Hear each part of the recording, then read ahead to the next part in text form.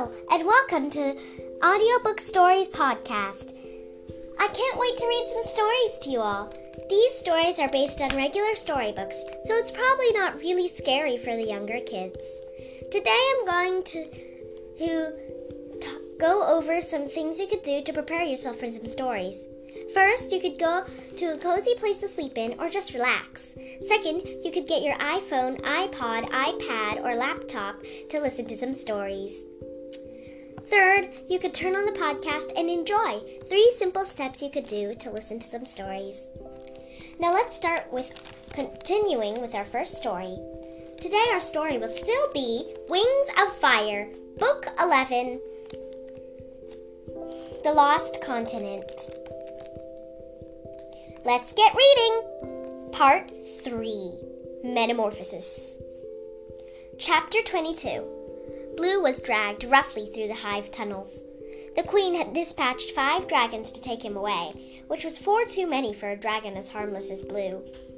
They kept stepping on one another's toes and growling and bumping wings and all trying to hold on to his elbows at once, which he definitely did not have enough elbows for them to do. Their eyes were their own again. So the queen had apparently decided she didn't need to be concerned about Blue anymore, which meant all the rest of her brainwashed subjects were off hunting for Cricket and Sundew. Did they get away? Are they all right? He worried and worried about this as he was showed between blustering hive wings. They were descending through the levels, but to where, Blue had no idea. He kept expecting the queen herself to appear. He jumped each time they turned onto a level with black and yellow stripes. They reached the bottom level with no sign of her, though. The guards pushed him out onto the streets of the warehouses he'd seen on the way in. One flicked her wings at him, and he realized that the tips were sharp little stingers, so probably venomous. Another kept baring his fangs, so those could probably kill him with just a scratch, too. Where are they taking me? Blue wondered, staring at the blank walls as they marched past. How am I going to be punished? He remembered the tortured faces on Misbehavior's way and shivered. This feeling of being in trouble, of having done something wrong, knowing so many dragons were angry at you, this was everything he tried to avoid his whole life. He hated it. He wanted to go back to his desk and get all the answers right on the quiz and have the teacher smile and say, "Nice work, Blue." He wanted to dig out his Good Citizenship Award and show it to these hive wings to prove that he wasn't as bad as a dragon as they thought he was. But I'm not. I mean, I've done all the things I think I have, but that doesn't make me bad. He clung to that thought like it was a harness and someone was lifting him through the sky. Yes, I broke hiving rules, but I had good reasons to. I'm not trying to hurt anyone. I just wanted to find my sister and set her free. Queen Wasp didn't have to be so secretive and menacing and terrifying in the first place. The hiveling stopped suddenly in front of a blocky building that looked exactly the same as all others. The only difference was a carving on the gray door, this time of a small lantern, little sparks coming off it to indicate it was glowing. Blue suddenly had a guess about where he was going. One of the hivewings pounded on the door in a series of knocks, 3 quick, 4 slow, 2 quick. After a moment, it was flung open, revealing a wizened, mostly orange dragon with black patches here and there. He gestured for them to come inside and slammed the door behind them. Shapes loomed around them in the dim interior. Giant crates, as far as Blue could tell, stacked up to the ceiling. They maneuvered between these, left, right, left again, until Blue lost track. But he thought they were about in the center of the warehouse when they reached a wide, open, well-lit space surrounded by a circle of watchful hive-wing guards. At first, Blue thought they were staring into empty space, but perhaps at another one across the way. He wasn't until he got closer that he realized they were looking down through an enormous sheet of glass at a stone cavern below the floor.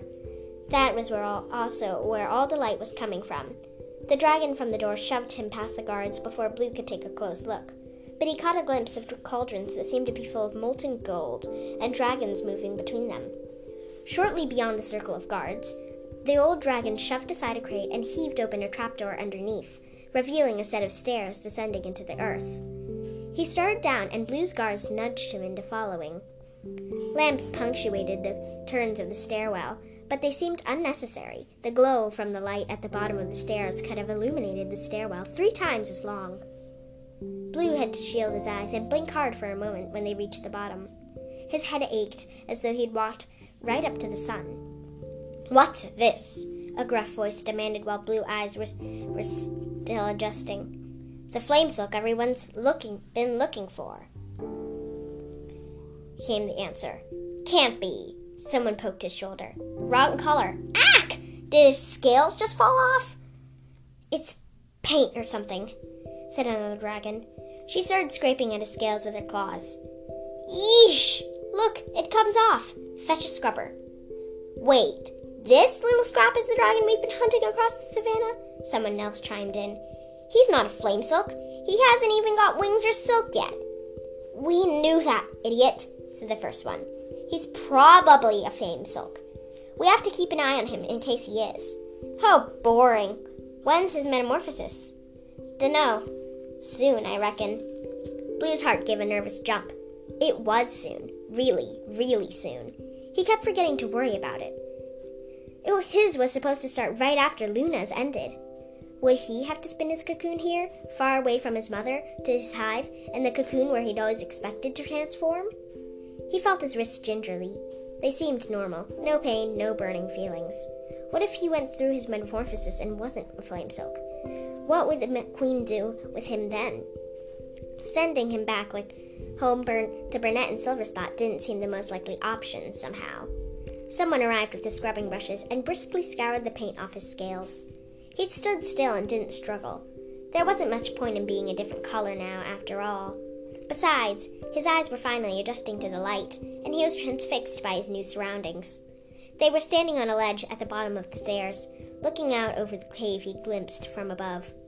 If he looked up, he could see the green, yellow, orange glow of the eyes watching through this glass ceiling. More hive-wing guards were stationed down here, peering into the cauldrons and occasionally poking working silkwings with their tails or their spears. Several of those silkwings were ordinary dragons, doing ordinary work, transporting cargo, carrying food and water, cleaning, putting out fires. But the rest were flame silks. Blue counted 9 at the first glance. They were scattered across the cavern, each on his or her own rocky perch. 4 of them were asleep, 2 were eating. The other 3 had their wrists extended, fiery silk threads pulling out onto the massive stone cauldron set below them. He stared at them, trying to guess which one was his father. The large, bored one who looked like he might fall asleep and topple onto his own silk fire? The lime-striped one who was nibbling a persimmon as though it had greatly offended him, but he decided to eat it anyway? The one with pale pink wings whose talons twitched constantly in his sleep? And then, at last, he saw what he most wanted to see. An incandescent gold cocoon, tucked in its own hollow on the far side of the cave. Luna. He took a step towards her, hesitated, and looked back at the guards. The scrubbing brushes had been carted away. His original escorts had gone back up the stairs, leaving 1 guard from the door and the 3 who had come in to investigate his arrival. These 4 were all leaning on their spears or chewing on strips of dried gazelle, chatting to one another. One of them noticed his glance. She grinned at him with all her teeth. "Go ahead," she said. "Get used to the place. I gather you're going to be here for a while." The others chuckled, but although Blue didn't think it was really the most clever, menacing comment she could have come up with. He took another few steps away, but they all went back to a conversation and ignored him. "I guess I can really walk around." He'd expected a cage, or a paralyzing nerve toxin, or some kind of beating, perhaps. But maybe this wasn't the Queen's way. This was the Queen's way of letting him know how unimportant he was, or how trapped. He could wander as far as he liked, because there was nowhere to go and no way out. Blue clambered down from the ledge, hopping from rocky foothold to craggy stalagmite until he reached the same level of the cavern as Luna's cocoon. Behind him, he heard the hive-wing guards laughing, and he wondered if they were mocking his winglessness. Well, I won't be wingless much longer. His biggest fear, his metamorphosis, was only days away. It didn't seem fair that he'd had to deal with that, too, in the middle of everything else terrifying. His route to the cocoon led him past the bored-looking flame silk, who glanced up with a spark of interest in his eyes. "Hey," the flame silk said in a lazy but commanding voice. "Who are you?" Blue hesitated. He didn't want to alienate anyone who might be a friend down here, and for all he knew, this could be Admiral. "I'm Blue," he said. "My sister's in that cocoon over there." "Oh," said the other dragon. He shook out one of his wrists vigorously, but watched the silk spool for a moment, and then turned his gaze back to Blue. "Right, the new blood." "Did you know we were coming?" Blue asked. "Some of us hoped," he answered. "Ad's been counting the days." He nodded over at Luna's cocoon, and Blue finally noticed that there was a dragon sitting next to it. Admiral. Blue moved forward, studying his father. Admiral was a shimmering blue-green, somewhere between Blue's bright morpho butterfly blue and Luna's elegant caterpillar color. He had darker purple streaks along his wings and matching spots of white on each one. His eyes were brown with a faint gold tinge to them, and he traced one claw around and around an infinity loop on the ground as he watched Luna's cocoon. For a long moment he didn't look up, even when Blue stepped right across the cocoon from him. But at last Admiral raised his head and saw his son. His eyes lit up. "You're the other one," he said. "You're early." "Oh, yes," Blue said. He gestured vaguely at the guards at the entrance ledge. "I was, captured, I guess." "I'm glad you're here," Admiral said warmly. "I'm your father. I'm Admiral." "I know," Blue said. "My name's Blue. Wait, you're glad we're here? Glad Luna and I are trapped down here, just like you?"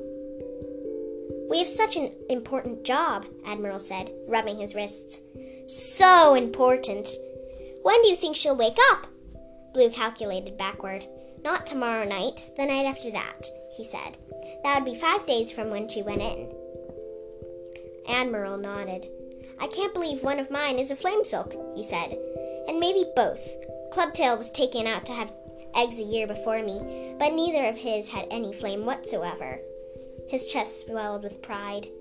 "But," Blue looked around at the cavern again, isn't it kind of terrible, being a flame silk?" "Terrible? Gosh, no," said Admiral. "I mean, I'd make some changes. I'm working on that." "Working on what?" Blue asked. Was his father also part of a secret resistance? Admiral waved at a rocky nest nearby, where piles of papers were neatly stacked along the stone shelves around it, each stack tied with a pale gold thread. "Training the system," he said. "Solving problems.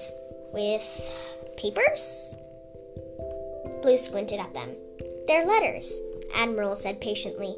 "My copies of them, obviously. I write one to the Queen every 7 days, outlining the current problems I see and offering proposals for fixing them." "Oh," Blue said, impressed. "That was a lot of letters. So she writes back? Or she comes to visit you?" "Well, neither," said Admiral. "But she's very busy. Lots of hives to run, 2 tribes to manage, leaf wings to guard against. The dip in the flame silk production is just one of her many problems, which I'm going to help solve." "There's a flame silk shortage?" Blue said. "No," said Admiral unconvincingly. "And it's not a problem, because we're solving it. With her help," he added, nodding at Luna's cocoon, "and hopefully yours." Blue stared at him in alarm. "Was this your idea?" he asked, "fathering potential flame silks so more dragons could be trapped in this cave?" "Well, no," his father admitted. "The Queen came up with that. Very clever. And works out well for me because A, better company, and B, more signatures for my petitions." "Petitions," Blue echoed. "My suggestion was longer rest cycles between production and more citrus in our diet, which we got. The citrus, I mean. Tangerines for everyone with every meal. Every meal. Really makes you wish for a lemon or a banana now and then. Good for us, though. She vetoed the longer rest cycles. That's all right." "So, what else have you changed?" Blue asked. "Oh, lots of things," Admiral said with a modest shrug. "I started almost as soon as I got here, once I realized there was a system and there was a way to accomplish a real change within that system." "Yeah?" Blue was intrigued. "Doing things inside of the rules.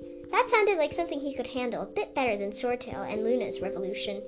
Maybe his father could teach him how to do it." Maybe there's a way to be a good dragon, stay out of trouble, and still make things better. Although, tangerines were not quite the epic change Blue wanted to see in the world. "Can I read some of your letters?" Blue asked. "Of course!" Admiral leaped excitedly to his feet and bounded over to his alcove. He came back with an armful of papers and laid them out in front of Blue. "Wait, is this flame silk?" Blue said, touching the thread that tied one stack together. "Why isn't it setting the letters on fire?" Admiral laughed. "This is great," he said. "I feel like such a dad. I get to teach you so much. There are different kinds of flame silk, buddy. It wouldn't be much good to us if it only burned everything in sight. We need the kind for building webs, too. Something we can sleep on.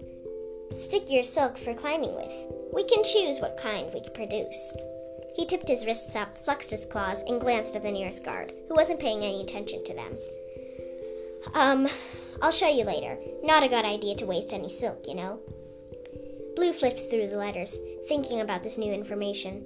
It was quite a relief to hear that he wouldn't accidentally set the world on fire every time he used his silk.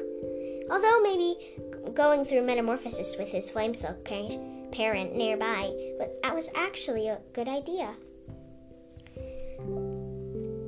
Maybe the Queen was trying to help me and Luna by bringing us here. And yet, he glanced around the cavern. The flame silk dragons looked fine. They didn't seem miserable, but if they were so important and the Queen was willing to listen to them, why were they kept imprisoned in this cavern? Why were they such a big secret, at least from most other silkwings? Why weren't they allowed to choose this life, or something else? "Father," Blue said, "do any flame silks ever leave this place?" "Sure," Admiral said unexpectedly. "I mean, I left, didn't I? Long enough to have you." "Right, but how long was that for?" Blue asked. "Did you get to decide when and where you went, or who are you with?" "Well, no," Admiral said, "but it was a lovely visit. Cicada Hive is so pretty. That mosaic garden, wow." "Have you gone anywhere else?" Blue asked. "How often do you leave?"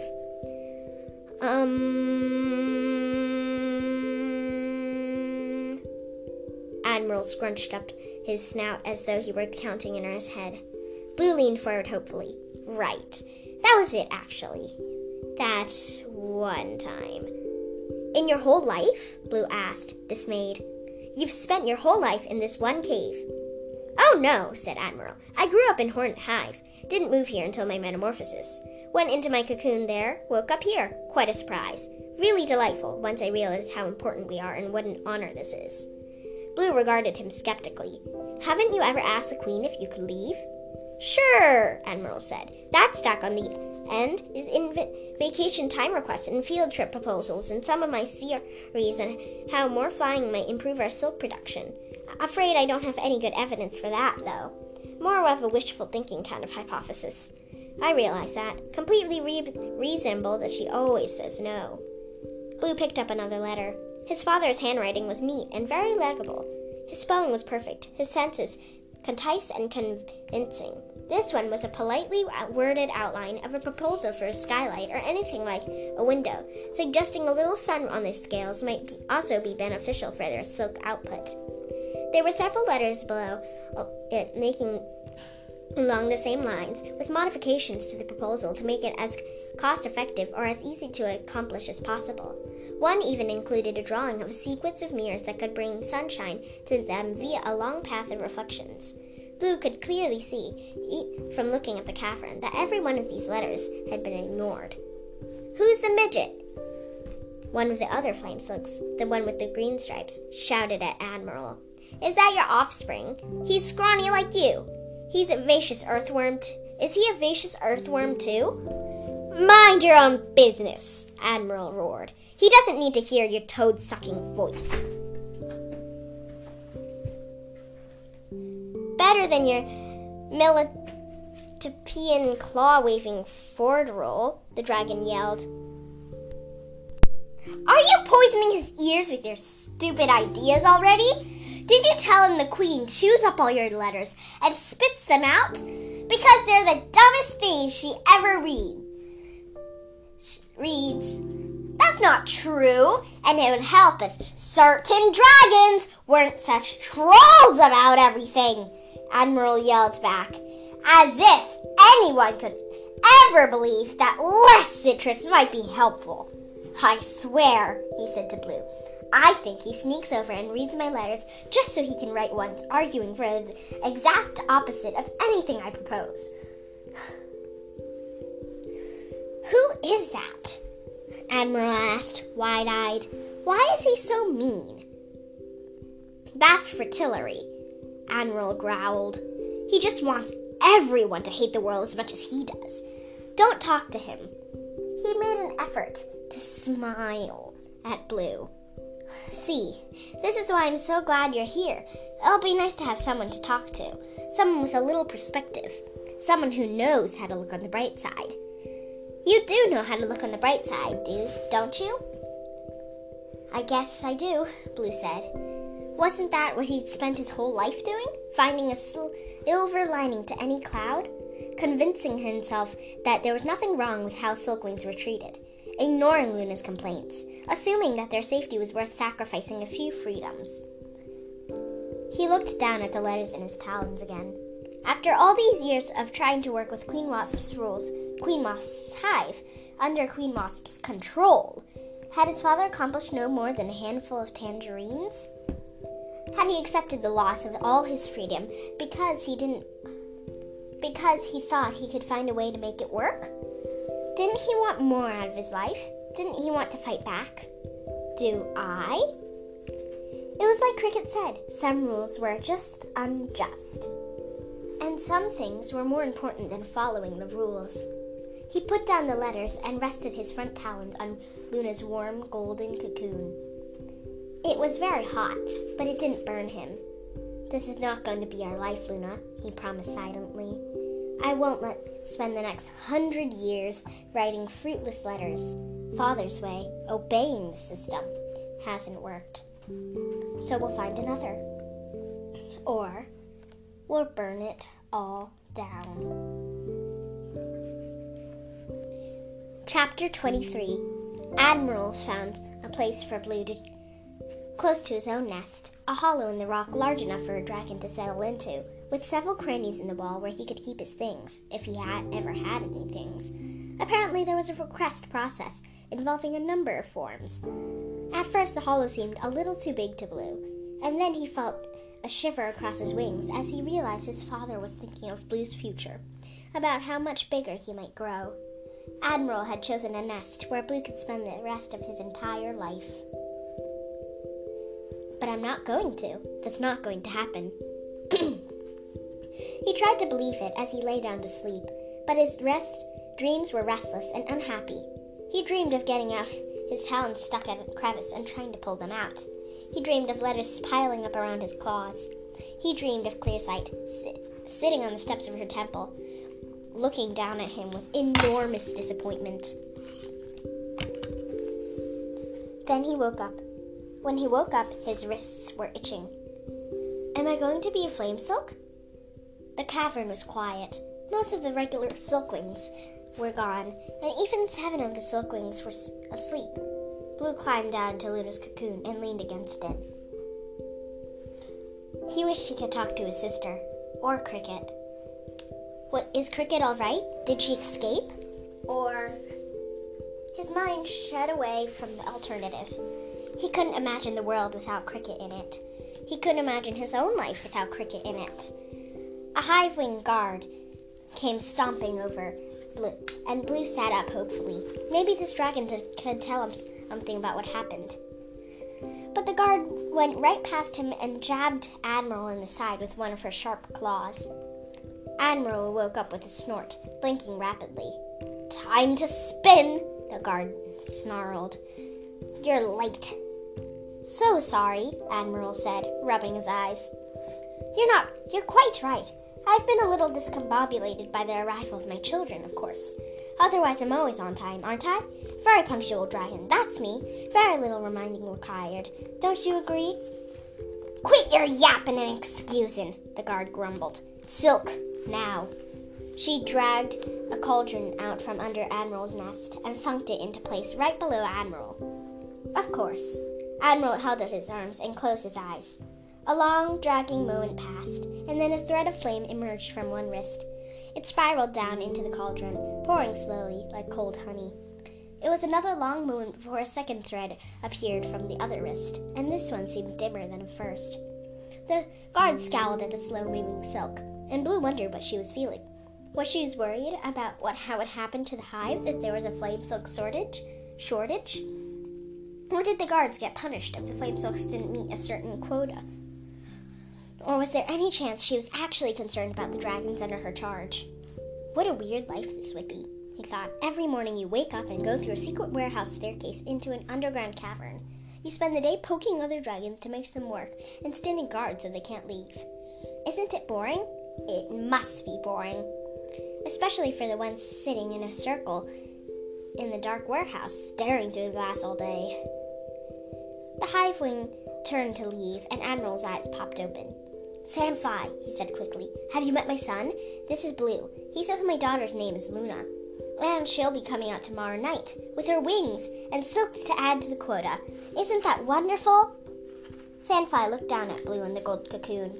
She didn't say anything for a few heartbeats. Her scales were pale yellow and speckled everywhere with tiny black spots, like a swarm of fireflies in the desert. It was easy to see how her parents chose her name. "They're very young," she said at length.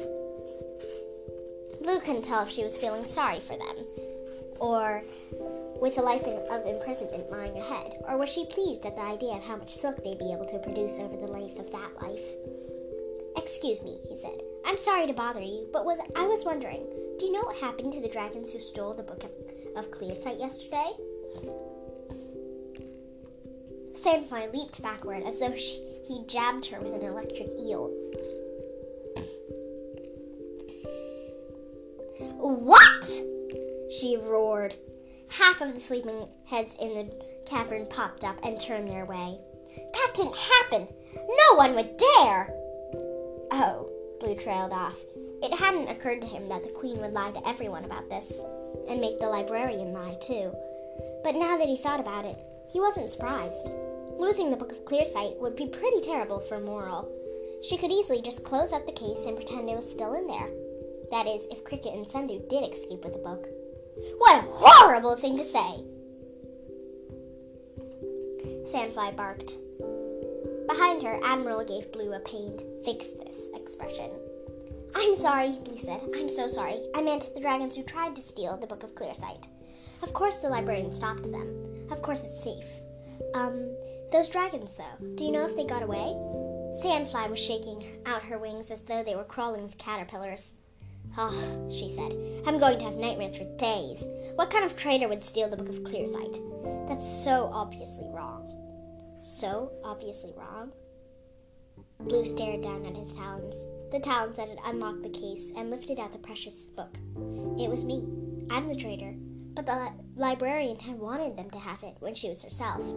She'd said it was time for other dragons to know the book's secrets." He decided not to mention that, in case Sandfly had another heart attack. He was also carefully avoiding the fact that one of the criminal dragons was a leafwing, in case that wasn't public knowledge and might set off a riot. "Right," he said, trying one more time. "So the Queen really wanted to catch them. But did she?" "I have no idea," Sandfly said.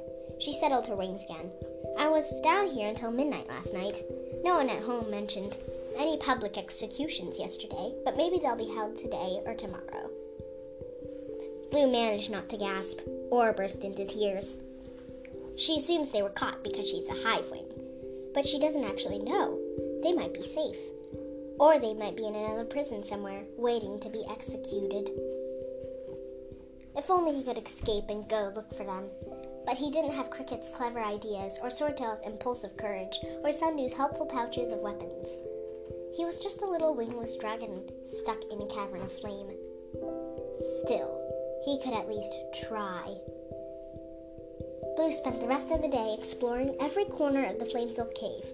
He walked the entire perimeter, clambering up and down the rocks whenever he needed to. The guards in the staircase gave him weird looks as he went by, but they didn't stop him. nobody stopped him, although he got the distinct feeling that all the flame silks were watching him whenever they thought he wasn't looking. There were 3 female flame silks and 7 males, most of them quite a lot older than Blue. He guessed the Admiral might be the youngest one the Queen had. A couple of them seemed to stay in their nests all the time, cycling between sleeping, eating, and producing silk, without ever moving from their spots. He saw a few others get up and fly around, although they couldn't go far. There was enough room to spread their wings, but they couldn't soar, and there wasn't any wind to ride. If this is my future, Will I never get to fly in the clouds? How will I even learn to fly properly without any wind currents down here? The guards in the flame silks seemed to have a very precise schedule in their heads. They rotated production cycles and rest intervals in careful synchronization, so there were always at least 3 flame silks working, even in the middle of the night. Blue had covered almost the entire cave by the time his father's turn at the cauldron was done. There were a few ledges and corners that he hadn't figured out how to climb up to yet, but he had walked between all the stalagmites and surreptitiously poked his nose in every large gap in the rocks. So far, he hadn't found any secret passages through, though.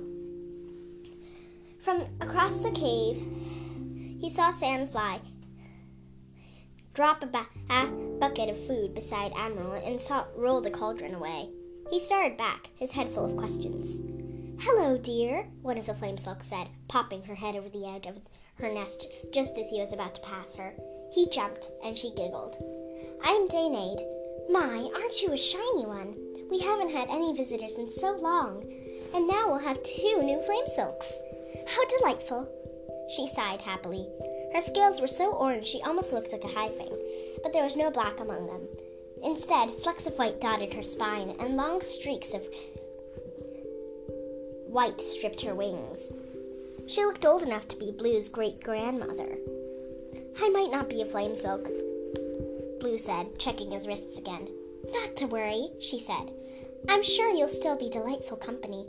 Better than all these grousing little old dragons anyhow. Some of them can't keep a secret." She shot an irritated look at the pale pink flame silk. "And some of them think very highly of themselves."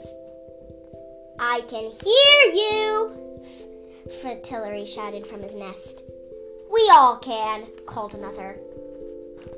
"I know," Daynade shouted back. "We're in a cave, but I'm having a private conversation, so stick your snout somewhere else." "I told you. I thought you wanted me to tell Fritillary that you liked his stripes," the pink silkling said in a wounded voice. "Aren't you ever going to forgive me?" "Well, I don't like them anymore," Daynade snapped. "I think they make him look skinny and arrogant and potato-brained." "You wish you were as smart as a potato," Fritillary bellowed. "Go suck a lime," Daynade shouted. "I hope your face gets eaten by dung beetles." Now, settle down," said one of the Hive guards in a bored voice. Anyway, where were you? Daynade said to Blue, her voice suddenly all sweetness again. "And it wasn't my fault that Festoon overheard me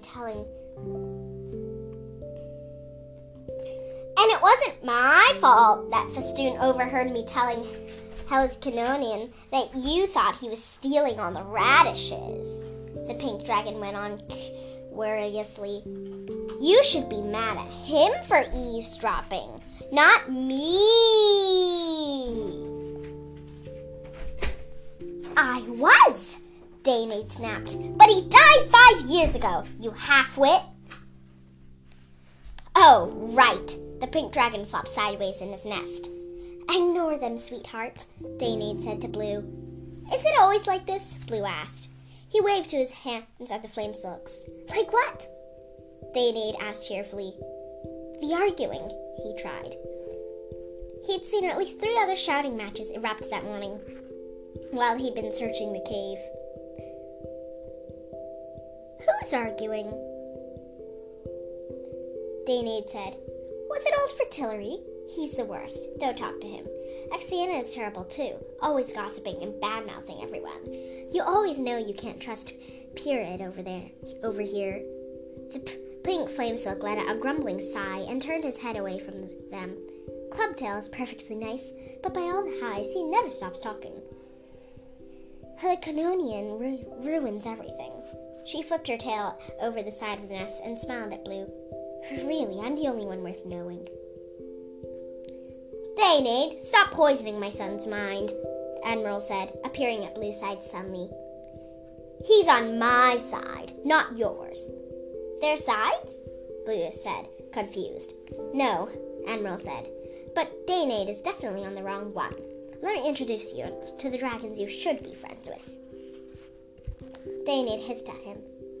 You can't keep all the new friends to yourself, she cried. New friends are for sharing. Let him decide for himself who he wants to talk to. Eat bugs, Daynade, Admiral said sharply. He led Blue away, his snout in the air. Isn't he dreadful? He said, loud enough for the orange silkwing to overhear. She seemed all right to me, Blue said. No, Admiral said. She's dreadful. What's going on? Blue asked, bewildered. With what? Admiral paused to toss Blue a tangerine, smiling. It's just... You guys seem to spend a lot of time fighting with each other, Blue pointed out. Do we? Admiral looked surprised. No more than most dragons, I'm sure. Way more than dragons I know, Blue said. Admiral flipped one of his wings dismissively. Well, I suppose we've all been stuck together for so long. There's bound to be a little tension here and there. Come meet Exina, though. She's very sweet and always has clever things to say about the others. Exina shared her kale and kumquats with them and spent the entire conversation glancing around the cave to make sure everyone else saw that she was officially getting to meet the new silkwing first. She also made a point of warning Blue away from Daynade and a few other flame silks. This went on with each dragon Blue met, and by the time he wound back in his nest, he was exhausted. He couldn't keep track of who hated who, except they all seemed to hate Fertility, which was Mutal. The cavern was seething with petty rivalries, long-held grudges, and easily provoked tempers. He flopped down next to Luna's cocoon and rested his head against it. He couldn't wait for his sensible, funny, normal sister to come out. No wonder they're starved for new company. Being trapped in here for almost as long has turned them all super weird. Almost my turn again, Admiral said, shaking his wrists, though hoping it would wake up his silk glands. Father, Blue said, why do you all fight with each other? Aren't there more important enemies? Like who? Admiral asked. The Queen, the Hivelings, the guards who imprison you here, Blue said, lowering his voice. Oh, tosh, said Admiral. The Queen is our employer. The guards keep us fed and safe and on schedule. Blue shook his head. How could his father not understand that this was a prison? Maybe after you've been here for a while, you have to convince yourself you chose this so it all feels less awful. He'd met 2 dragons among the flame silks who he suspected weren't as resigned or falsely content as Admiral. Heli Canonian was restless and fidgety and glanced at the exits a lot. She also asked the only questions about the outside world and what was happening beyond the cavern. And Pyrid seemed desperately unhappy, although he wouldn't say anything bad about the Hivelings. Also Fertility, with his everlasting bad temper. Surely he wanted to escape. I just think it's silly to be so mad at each other, Blue said, when there are far worse things going on and dangerous and dragons who are treating you far more terribly than Daynade. If you all could stop fighting and stand together, maybe you could actually change things. No, Admiral said firmly. I would never work with Daynade or Clubtail or Whitespeck. They're selfish ignoramuses and wrong about everything. I can get things done through the Queen. Blue sighed. He could see these dragons had baked their options of one another in a furnace and were determined to stick to their factions. He slept poorly again that night, troubled by the dreams of searching for Cricket through the dark halls of her school. No matter how many corners he turned or how many doors he opened, he never found the library. But he ran into day and age and fertility and period all over again, all of them yelling over his head at someone else in the room. Then, just before he woke up, he found a room with Luna's cocoon in it, but the threads were cut open, and no one was inside. He scrambled it out of his nest before he was fully awake, stumbling over his claws as he hurried to her cocoon. It was still there, safe, still warm. The silk walls seemed thinner than before, so he thought he could see the shadow of Luna on the other side. He leaned against it again and whispered, "Luna, I miss you." The silk moved again to scales, a slight push and a give, as though the dragon inside was rolling over or nudging him back. "She's coming out tonight," Blue said, grinning, when Admiral came over to check on him. Even in this peculiar place, he couldn't help feeling excited for Luna. She'd finally have wings, like she always wanted. But would she ever really get to use them? His smile dimmed as the cocoon rocked again. Even though this was the last place he wanted to be, he was glad he'd be here for Luna when she came out. He was glad he'd be the one to explain everything, instead of a bunch of squabbling strangers. "Dad," Blue said, "what do you think will happen to me if I end up not being a flame silk?" "You'll get one of the regular silkwing jobs down here," his father said breezily, "moving cauldrons or chopping food or cleaning, that sort of thing." But what if I want to go home?" Blue asked, wishing he could stop his voice from trembling. "Would I really have to stay down here?" Admiral drummed his claws on the rocks below him.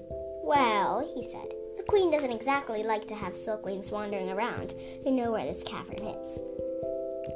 Blue's shoulders slumped, and Admiral hurried on quickly. "But I'll tell you what, I'll write her a letter, or lots of letters. If you're not a flame silk, I'll think of some very good reasons why you should get to go home. I'll convince her. Don't worry, it might take a while. But then maybe you'll decide you want to stay. It's quite nice here, and this is where I am," he finished with a wistful note in his voice. "I know," Blue said. "I'll think about it," he added, to make his dad feel better. That day passed, much like the one before. Blue prowled all the corners again, looking for loose stones or a breath of air from outside. He tried avoiding getting dragged into the fights between the flame silks, but it was almost impossible. Every time he walked across the cave, someone would call him over, and then someone else would start shouting about how he couldn't associate with worm-eating lowlifes like that, and they'd soon be all arguing over an offensive remark one of them had made 10 years ago, and finally Admiral would have to come hustle Blue away to safety. But he did find a spot, just one, that gave him a spark of hope.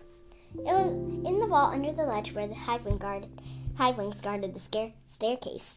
Here the rock slanted back a ways into a craggy corner, and when Blue ran his talons over the stone, he found a hole. It wasn't a very big hole. It was just large enough for him to fit one of his arms through it. But when he did, he felt an open space on the other side. Open space and a touch of chilliness, as though there were another big cave back there, or maybe even a passage. The rocks he could feel on the back of the wall seemed damp. He tried peering through, but he didn't see anything but darkness. He returned to his nest, trying to think like Cricket. How would she get through the wall if she were stuck in here? It was early evening when Luna's cocoon started squirming. He crouched beside it, touching the silk gently with his talons whenever it seemed like as if it might rock too far away. Their father was there too, watching with shining eyes. A crack appeared at one end of the old cocoon. Blue held his breath as it widened, slicing off the tip. Claws appeared in the gap, pushing away at the top of the cocoon, and then he could see Luna's head shoving her way out as well. "Luna!" he called. "I'm here! You're doing great! You're almost done!" She couldn't answer yet, but he saw her antennae unfurl and wave at him. Luna wriggled and heaved slowly and dragged her whole body out, until finally she left the empty husk of the cocoon behind her. "Whoosh!" she said, collapsing on her stomach on the warm rocks. Her wings unfolded gracefully from her back and spread out to dry, like cascading petals of green sunlight. They were beautiful. "You did it!" Blue cheered. He laid down beside her and edged her snout with his. "Your wings are amazing! So amazing, Luna!" His throat closed over everything else he wanted to say. She smiled sleepily at him. "Then why are you crying, little brother?" she said. "Overwhelmed by my gloriousness?" "Pretty much," he said with a sniffly laugh. "I missed you so much." "Aw," she said, covering one of his talons with hers. "It was only 5 days, silly." "Yeah, but they were really stressful days," he said. She blinked at him for a long moment, and then her gaze slowly shifted to the cave walls behind him, and the glow of the light from all the flame-silk cauldrons, and the stranger watching them eagerly from extremely close by. She rolled her wrists in and stared at them, and then sat up abruptly. "Hi!" said Admiral. "Oh, wow! I can't believe this is happening. I'm so happy to meet you." Luna stared at him, and then Blue with an "explain this" face. "This is Admiral," Blue said, "our dad." He felt a twinge of pain in his own wrists and glanced down. Uh-oh, were those pinpricks of gold lava under his scales? "This is the greatest day of my life," Admiral declared with the most enormous grin on his face. "Enough smiling. Time to spin," Sandfly said, stomping up and poking him in the shoulder. "I give them 3 days until they figure out that you're the most annoying dragon here," Fertiller shouted from across the cavern. Luna glanced around frantically, her wings fluttering. She leaned forward and seized Blue's talons between hers. "Blue," she said, "where are we?"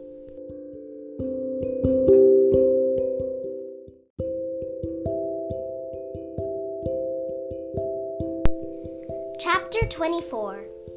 So Swordtail might be nearby, Blue said, or might have been captured. This is somehow too much information and absolutely not enough information at the same time, Luna said, rubbing her forehead. "Tangerine?" Admiral offered. "Thanks," she said, taking it and peeling it quickly. She had been eating nonstop while Blue told her the whole story. Admiral, as it turned out, had a stash of food tucked away in his nest, and he was surprisingly adept at tossing fruit while spinning flame silk at the same time. "But the Queen hasn't come down to yell at you or anything?" Luna asked. "No," Blue said. "I really thought she would, or that I'd get dragged into her throne room and be punished. But this seems to be it.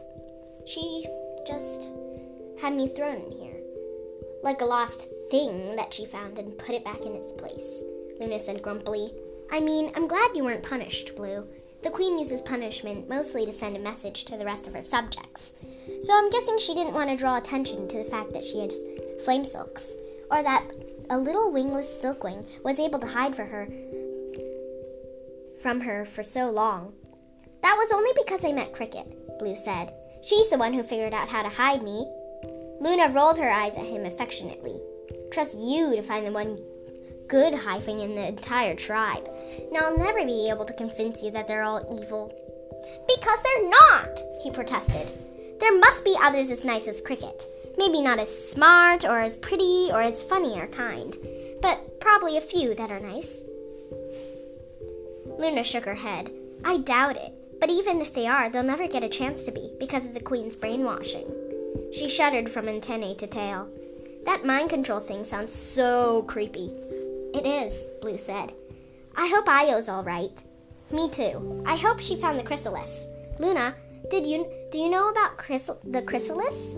"A little bit," Luna said. Luna stood up, shaking out her wings and testing different positions she could hold them in. "I knew Swordtail and Io had just met them. I was hoping to join once I had my wings. I didn't quite figure on waking up in here." Blue winced and she gave him a sharp look. "Is your silk coming in? Does it feel hot?" She took his talons and turned them over to study his wrists. It was hard to see if they were glowing with all the light from the other flame silks in the cave. "I'm supposed to spin my cocoon tomorrow night," Blue said. "I wish I didn't have to do it in here." He'd been nervous enough about his metamorphosis when he knew it would happen in the tranquil, peaceful safety of the cocoon. But it was much more unnerving to imagine spinning his silk here, in this too bright place with its shouting dragons and stomping guards all staring at him. "There must be a way out," Luna said. She looked up at the guards by the stairwell. "How many guards do you think there are?" "Luna," Blue said, "there's no way we can fight them. Just you and me? That's crazy." "But now I can do this," she said. She held out one arm and a flaming silk thread burst from her wrist. It hit one of Admiral's piles of letters and instantly set it ablaze. "Ack!" Admiral cried. He leaped over and knocked the burning pile away from the others, and then stamped it out with his talons. When it was a pile of ashes on the rocks, he picked up the fiery strand of silk and brandished it at Luna. "This is not a toy. Look what you did. How will I remember what I've already written? The Queen does not like repetition. This is terrible. You need to learn to be careful with your flame silk, young lady." "Sorry," Luna said innocently. Blue blinked at Admiral. "Dad, you're holding the flame silk in your talons. Why isn't it burning you?" Admiral climbed back into his nest and dropped Luna's flame silk into his own cauldron. It glowed a much brighter orange gold than what was already in there. "Flame silk dragons can't be burned by flame silk," he said. "That would be absurd." "Wow," Blue said. "Wait, so if someone already burned me?" "No, it will still burn you until you've gone through metamorphosis, or whether you're going to be a flame silk or not." Admiral said, "Luna, come here and let me show you the different kinds of flame silk you can make. Flame silk is a big responsibility." Luna rolled her eyes at Blue, but she went over to their father and gave him her full attention. Blue sighed, rubbing his wrists. His wing buds were tingling too, in a way that was both exciting and uncomfortable. He wished he could go run through the savannah, under the stars, just breathing air that wasn't thick and hot and overly stuffed with oranges. He scrambled down to the central floor of the cavern and made his way to the spot under the staircase ledge, where he'd found the hole earlier that day. He guessed it was close to the middle of the night. Only 2 guards were on the stairs, and the regular silkwing workers were gone to a cramped apartment home in one of the warehouses, according to Admiral. Most of the flame silks were asleep. Daynade, Admiral, and Fritillary were the only ones awake, pouring silk into their cauldrons. Blue could feel Daynade's eyes on him as he poked through the rocks. He was out of sight of the staircase guards here, but the ones up above the glass could still see him. He glanced up to confirm this, and the glow of at least 6 pairs of eyes stared back. So even if he could chisel through the wall, he'd never get a chance to. There was no way to do anything surreptitious in here. He found the hole again and slipped his claws through, reaching for that feeling of freedom. The dark open space on the other side might lead anywhere. To the outside world, to the sky and all its stars. On the other side of the wall, unseen, something slipped gently between his claws and squeezed. Blue came this close to screaming his head off. But at the same moment, he heard someone whisper, "Shh!" He bit down hard on his tongue and froze. "Blue," the voice whispered. He tilted his head closer to the wall. "Cricket?" "Shh! Yes, it's me." "And me!" someone else whispered fiercely. "Is Luna all right?" whispered a third voice, Swordtail. "She's amazing," Blue said softly. "I can't believe you're all—" "Blue, don't talk," Cricket interrupted. "They're watching you very closely. It's suspicious enough that you're over here with your arm in a hole. If you keep talking to the wall, someone's going to investigate." She squeezed his claws again and let go. Reluctantly, he pulled his talons back, although it felt emptier than ever now, as though he had found its missing half and now it had to be alone again. He wanted to reach for her once more, to be sure she was real and really there and really alive. But now he could see how that might look a bit strange. Daynade was pretending to look at her wrists, but she was leaning so far forward toward him that she was in danger of toppling out of her nest. The eyes above stared and stared. He wasn't sure that they've ever blinked. Is that a hive-wing power some guards had? No need for eyelids? He sat down and started building a small pyramid of pebbles, trying to look harmless. That was something he was usually pretty good at. The leafwings are trying to build a tunnel, Cricket said softly, to get into the hive from below. That's how they found this place, by accident, as they were digging underneath. Did you find your father? Sorry, I know you can't answer. Did Luna come out of the cocoon? Are there a lot of flame silks down here? Oh, you can't answer that either. I can't believe how big this cave is. Not big enough if you're trapped in it for your entire life, Blue thought. He thought he should be more horrified by the idea of leafwings tunneling into the hives. 6 days ago, the image of leafwings suddenly bursting out of the ground inside his city would have been the most terrifying thing he could possibly imagine. But he'd met a few other more terrifying things since then. Listen, Sundew hissed. Cricket wants you to get out of there. I do too, Swordtail chimed in. Right, but I don't care what he thinks, Sundew clarified. Cricket nearly died with me, though. So I kind of feel like I owe you guys one. My parents have more important things to do, but I might be able to come up with a plan. Can you be ready tomorrow night? Blue's heart sank. He shook his head and shifted himself around the rock pyramid, pretending to reach for another stone, but really angling so whoever was peering through the hole could see his wing buds. He heard Cricket let out a soft gasp. It's about to go into metamorphosis, she whispered to Sundew. We have to get him out, tonight. Oh, rotten bark beetles, Sundew grumbled. Fine, I'll do it the messy way. Blue, can you see a crack in the wall near the bottom that arches around in a half circle? Blue glanced casually at the wall. He spotted what she meant immediately. It looked like a sun setting. Can you and Luna fit through there if I can knock out the chunk of rock underneath the crack? He thought so, although he hadn't spent enough time with Luna's wings yet to be sure how big they were. He was a little more worried about how to fit Admiral through, but his father was quite skinny. He'd just have to squish. Blue gave a slight nod, scattering his pebbles as though he'd gotten frustrated with his construction. Great. Go get her, and everyone be ready to run. Good luck, Blue, Cricket whispered. Tell Luna I'm here, Swordtail interjected, very heroically. You sat down in the greenhouse and followed me into a tunnel, Sundew observed. I'm not sure you qualify for a statue in your honor yet. Shh, Cricket scolded both of them. Blue picked up a pebble and pretended to peer at it closely, then set it down and headed back over to Luna. Everything all right? Dainade asked as he went by. She leaned her elbows on the edge of her nest, watching him with wide-eyed interest. Oh yes, Blue said. Just some pretty rocks I think my sister will like. You will introduce me to her too, won't you? Dainade said, and her voice was an odd mixture of pushy and wistful. No matter what your dad says? Of course, Blue said, feeling guilty. He couldn't stay here just to keep these lonely flamesilks company. But he was sorry that escaping with Luna meant abandoning them to their endless quarrels.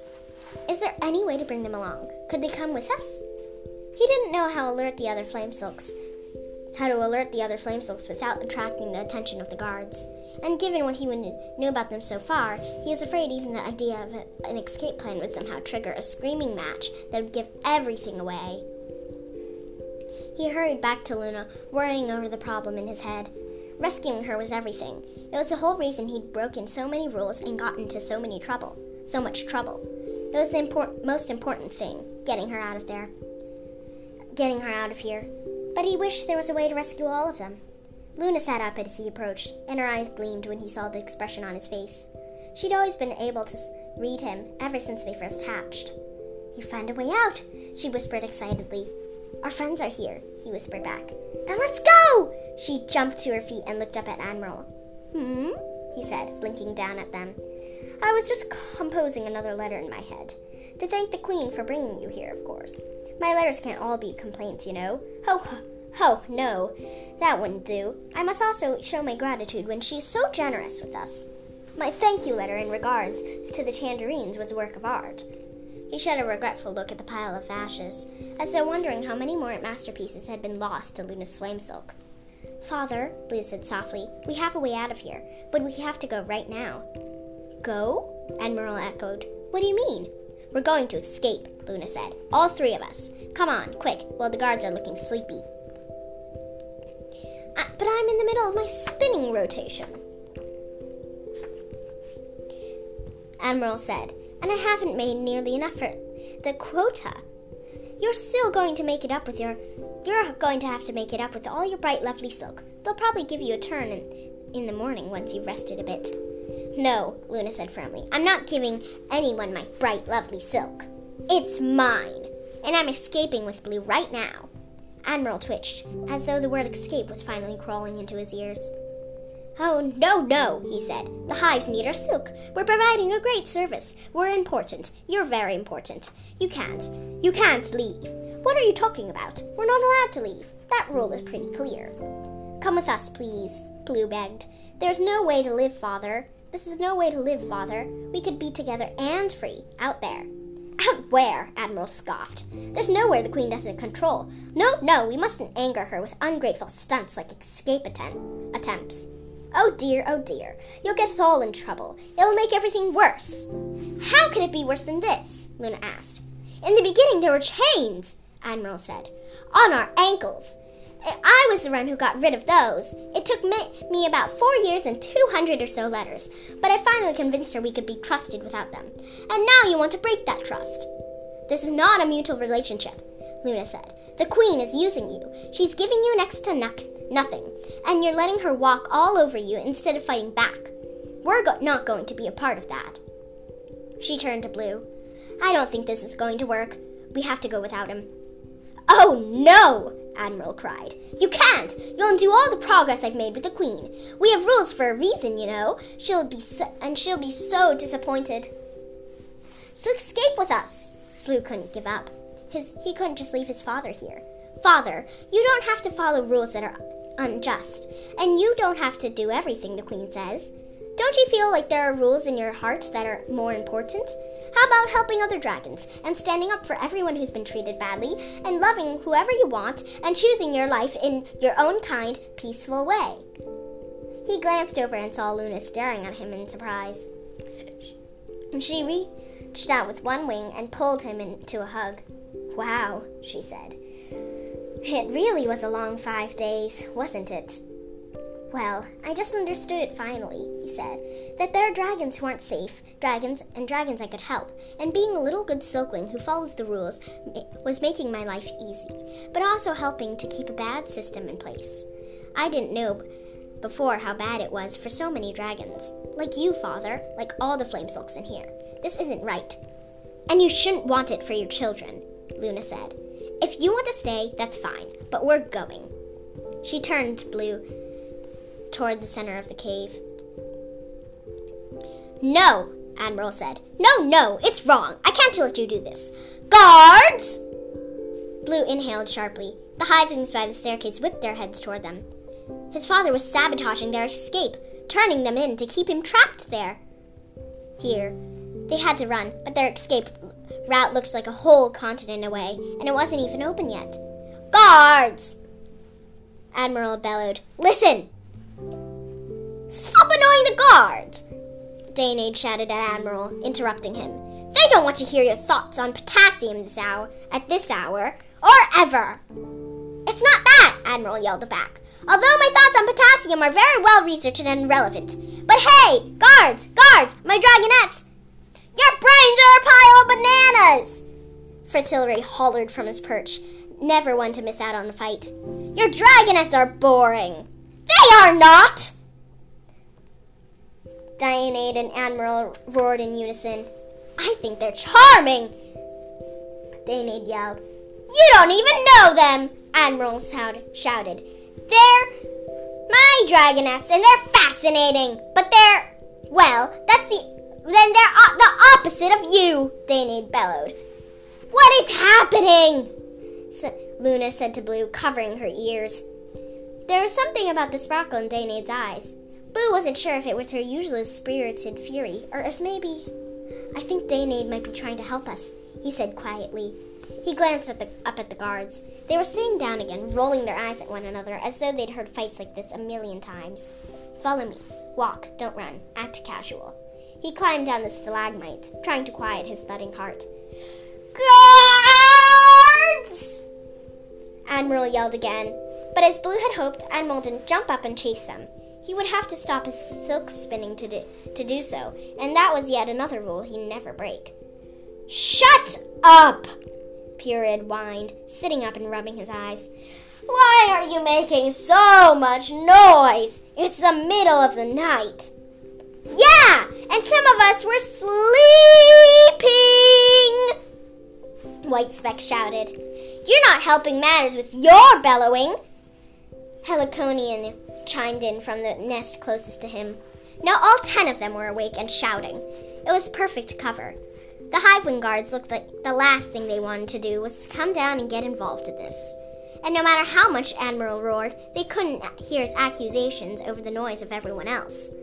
Blue paused at Danaid's nest. "Thank you," he said, holding up one talon up to her. She took it and squeezed it with a wink. "Whatever I'm doing, it's great fun." "This is Luna," he said. "Luna, this is Danaid, who is definitely a dragon worth knowing." Danaid beamed over the edge of her nest at Luna. "Nice to meet you," she said. "Now scoot. I can see something exciting is about to happen." She nodded over at the wall, and Blue realized that the crack looked wider than before, and something seemed to be coming through it. "You can come with us," he said. "I'm not sure my old heart could stand running for my life," she said. "But if you find a more sedate way to get us out of here, come back for me." He nodded. "I will try, I promise." She went back to shouting at the other flame silks as he and Luna moved away. It was funny to think of Danaid wanting anything sedate when she seemed so delighted in the middle of chaos. But the stone gave a low crack as they crouched beside it, and Blue realized it was being pushed out of the wall. Were those roots? He gingerly touched one of the thick brown fingers that were shoving their way through the crack. It felt like branches, woody and knobbly under his claws. Sundew was growing something, somehow, faster than anything should be able to grow. And it was shoving the rocks apart, breaking through the crack, creating an opening. He dug his talons around the boulder and yanked. Luna did the same, with a lot of grunting and muscle pulling. They felt it slowly give way, until it tumbled out at their feet. The hole in the wall yawned at them, and on the other side, beyond the roots, he saw 3 faces crowding in to peer through. Swordtail reached toward Luna. "You're safe," he whispered. "And I have wings," she answered giddily. She shoved Blue in front of her. "Go on, quick!" Suddenly there was a furious pounding overhead. Smash, smash, smash against the glass. They'd all been spotted, which meant the guards are coming. All the guards. Blue dove into the hole and wriggled through into the dark, navigating a small thicket of leafy branches. He felt the warmth of Cricket's talons lifting him up and saw the light glinting off her glasses. "I'm so glad you're alive," he said breathlessly. "I had a feeling you'd come rescue me, except I thought maybe I had to come rescue you, but I didn't know how." "You did rescue me, just by being you," she said. "Oh gosh, that wasn't corny at all." Luna popped through and Swordtail swept his wings around her. "My love!" he cried. "By all the forests, all of you stop being sickening and run!" "Shh!" Sundew cried. She took off in a whirl of green scales, disappearing rapidly into the dark. Luna produced a small wisp of flame that lit up the tunnel just enough for them to see, and ran. But before she did, for the moment in that dark, Blue glanced down at his wrists and saw tiny globes of fire under his scales. Chapter 25. They ran and climbed and ducked and slid down loose pebbly dirt slopes, following the flicker of Luna's silk and the flash of Sundew's tail up ahead. Their escape route smelled like earthworms and cut grass. Twice they had to squeeze through gaps so narrow, Blue was worried Swordtail wouldn't fit. Most of the time, the ceiling was low enough to scrape their heads, and sometimes the dirt turned to damp mud, clogging up their talons. But after a while, they slowed down to listen. And they couldn't hear anyone behind them. "Maybe they didn't get through the hole from the cavern," Blue said. "Maybe Sundew's fast-growing roots had blocked the way. Or they got stuck at the bottleneck gaps," Swordtail said, rubbing his shoulder. "They'll be out searching for the other end of the tunnel," Sundew said. "Good thing it's quite a long way from the hive." She turned to keep going, and they followed, moving at a steadier pace now. Soon the dirt tunnel shifted up and released them into a stone cave, similar in size to the Flamesilk Cavern, but cold and dark and empty. From there on, they climbed through the natural passages in the rocks, At one point, they hopped up the side of a trickling waterfall that sprayed their scales with mist. Blue thought he heard a river rushing somewhere close by. He also heard an odd whispering, chittering sounds inside the echoes, as though the caves were haunted by musical squirrels. Or reading monkeys, he realized. Those caves could be connected to the ones where he and Cricket had seen a little monkey creature. Maybe there are lots of them living down here, like Cricket's science project dream come true.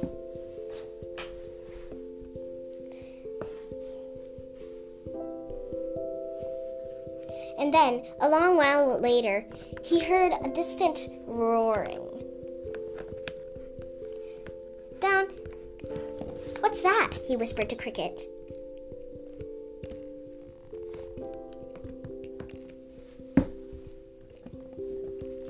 He whispered to Cricket. I'm not sure, she answered.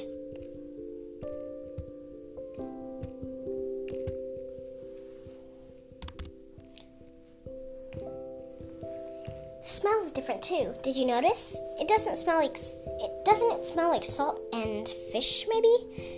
Oh, I know what it is. Sundew, are we going to the ocean?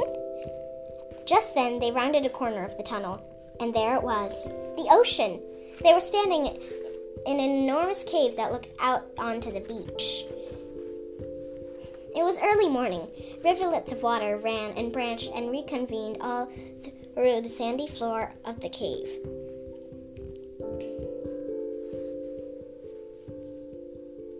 She opened her wings to the wind, so they billowed out like pages flung into the sky. The waves roared cheerfully at her. Oh, wow, Luna said, wading up beside her.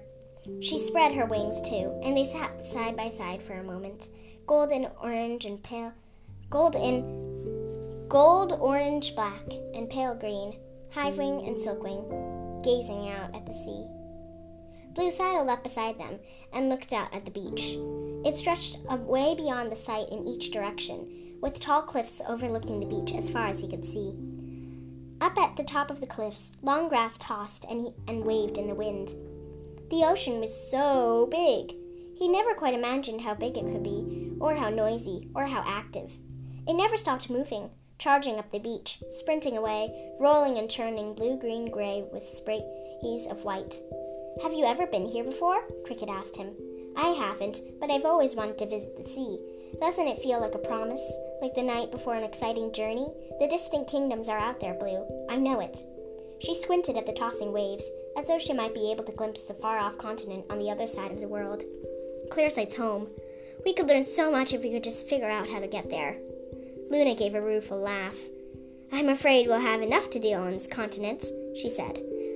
I'm all for exploring new worlds, but I think we have to save this one first. Or we could just leave, Cricket said in a quieter voice. If it's too dangerous here, maybe we'll be safer over there. Yes, we might be, Luna said, but the dragons we left behind would still be in danger. She turned as Swordtail and Sundew came up to join them.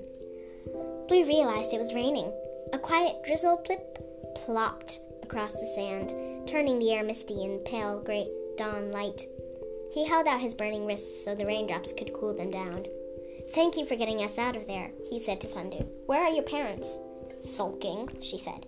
They didn't want me to reveal the existence of the tunnel to the hive-wings, even though we'd already decided we can't use it. They're also mad that I haven't given this yet. She tapped one of her larger pouches, and it made a thunking sound. But they're not the boss of me, and I told them they could have it once you were free. I'll meet up with them tonight. And then what will you do? Swordtail asked. Go back to the other leafwings, she said. Figure out our next plan, since this one didn't go exactly the way we expected. Is that? Luna started, pointing to the pouch. Do you really have? Sundew reached in and drew out the book of Clearsight. It looked even smaller and less mystical in the daylight. It looked just like a very old book that someone had sewn together a little crookedly. But it holds the secrets of our future, Blue thought with a shiver of awe. We could read it. We could read it right now and know everything that's going to happen. Can I show them? Cricket asked Sundew. The leafwing nodded, passing the book to her. Cricket found a flat, dry boulder and swept off all the sand on it with her tail. Blue sat down beside her, and Cricket scooted closer to him so Luna could sit on her other side. "It's not what we thought it was," Cricket said. It's something else completely." She opened the book to the first page. "Dear grandchildren, and great-grandchildren, and great-great-grandchildren, and all the many great-grandchildren to come. How funny it feels to know you so well, when there are so many of you I'm never going to meet. I see you all the time, especially when I'm just on the edge of falling asleep. The future is so clear suddenly, now I won't be able to change anything. My time is almost up, and yours is just beginning. I won't be able to control anything after this. I won't be able to use my visions to protect you, to keep you all safe. But then, one thing I've learned over my long, strange, lovely life is that I could never actually control the future as much as I thought I could. I should have learned that lesson with my first love, back home in Puria. But I kept trying anyway, and I did manage to keep you all alive. I battled the future for that much, and I won. But the future will always win in the end, because it continues on forever, to where I cannot go. So this is my last battle, the last thing I can do to try to keep my claws on the balance of future, to keep you safe as long as I can. In this book are my visions of what is yet to come.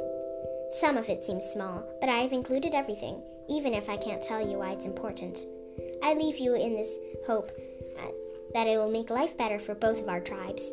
I hope you will use it to protect the dragons around you, especially the ones who are the most threatened, regardless of who they are and how do you think you feel about them. There are some hard times ahead. There always are, everywhere and for everyone. I'm sorry I won't be here to help you rebuild after the earthquake. I hope I've written down enough advice to get you through the famine. But most of what I see is joy.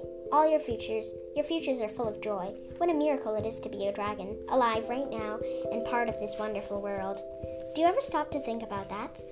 About what an odd and lucky thing it is to be this soul inside this body, to live in a world with so many marvels in it.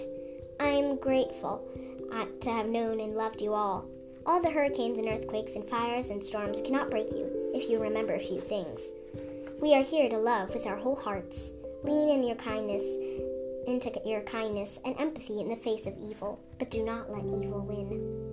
You are the only dragon who can decide who you want to be.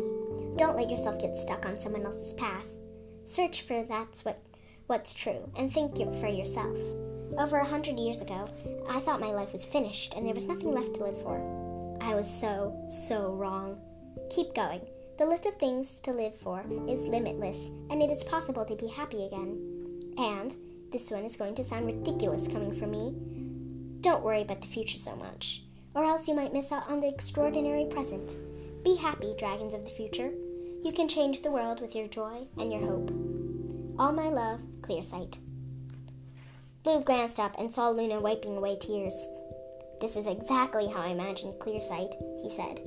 "Of course you did," Luna said with a catch in her voice. "You have faith in other dragons, whereas I thought she was a convening manipulator who deliberately set up her descendants to be the most powerful tribe in Pantala." She shook her head. "Yep, me too," Sundu said. "Oh no," Blue said, shocked. "She wasn't. She wouldn't." "I see that," Luna said, waving her talon at the book. "But at some point, that's what her descendants decided to do. Why didn't she see that coming and stop them?" "Because," Cricket said softly, "it turns out she wasn't as all-knowing as all-seeing after all." She started turning pages, pointing to the dates at the top. After about 200 years, the flow of visions slowed dramatically. A hurricane here, a tsunami 90 later there, a few more tiny notes full of question marks. And then, on a date marked about 900 after the first, she'd written, "Take care of the trees. I think they might be in danger, but I can't see why. Help the leaflings protect them. I love you. Good luck."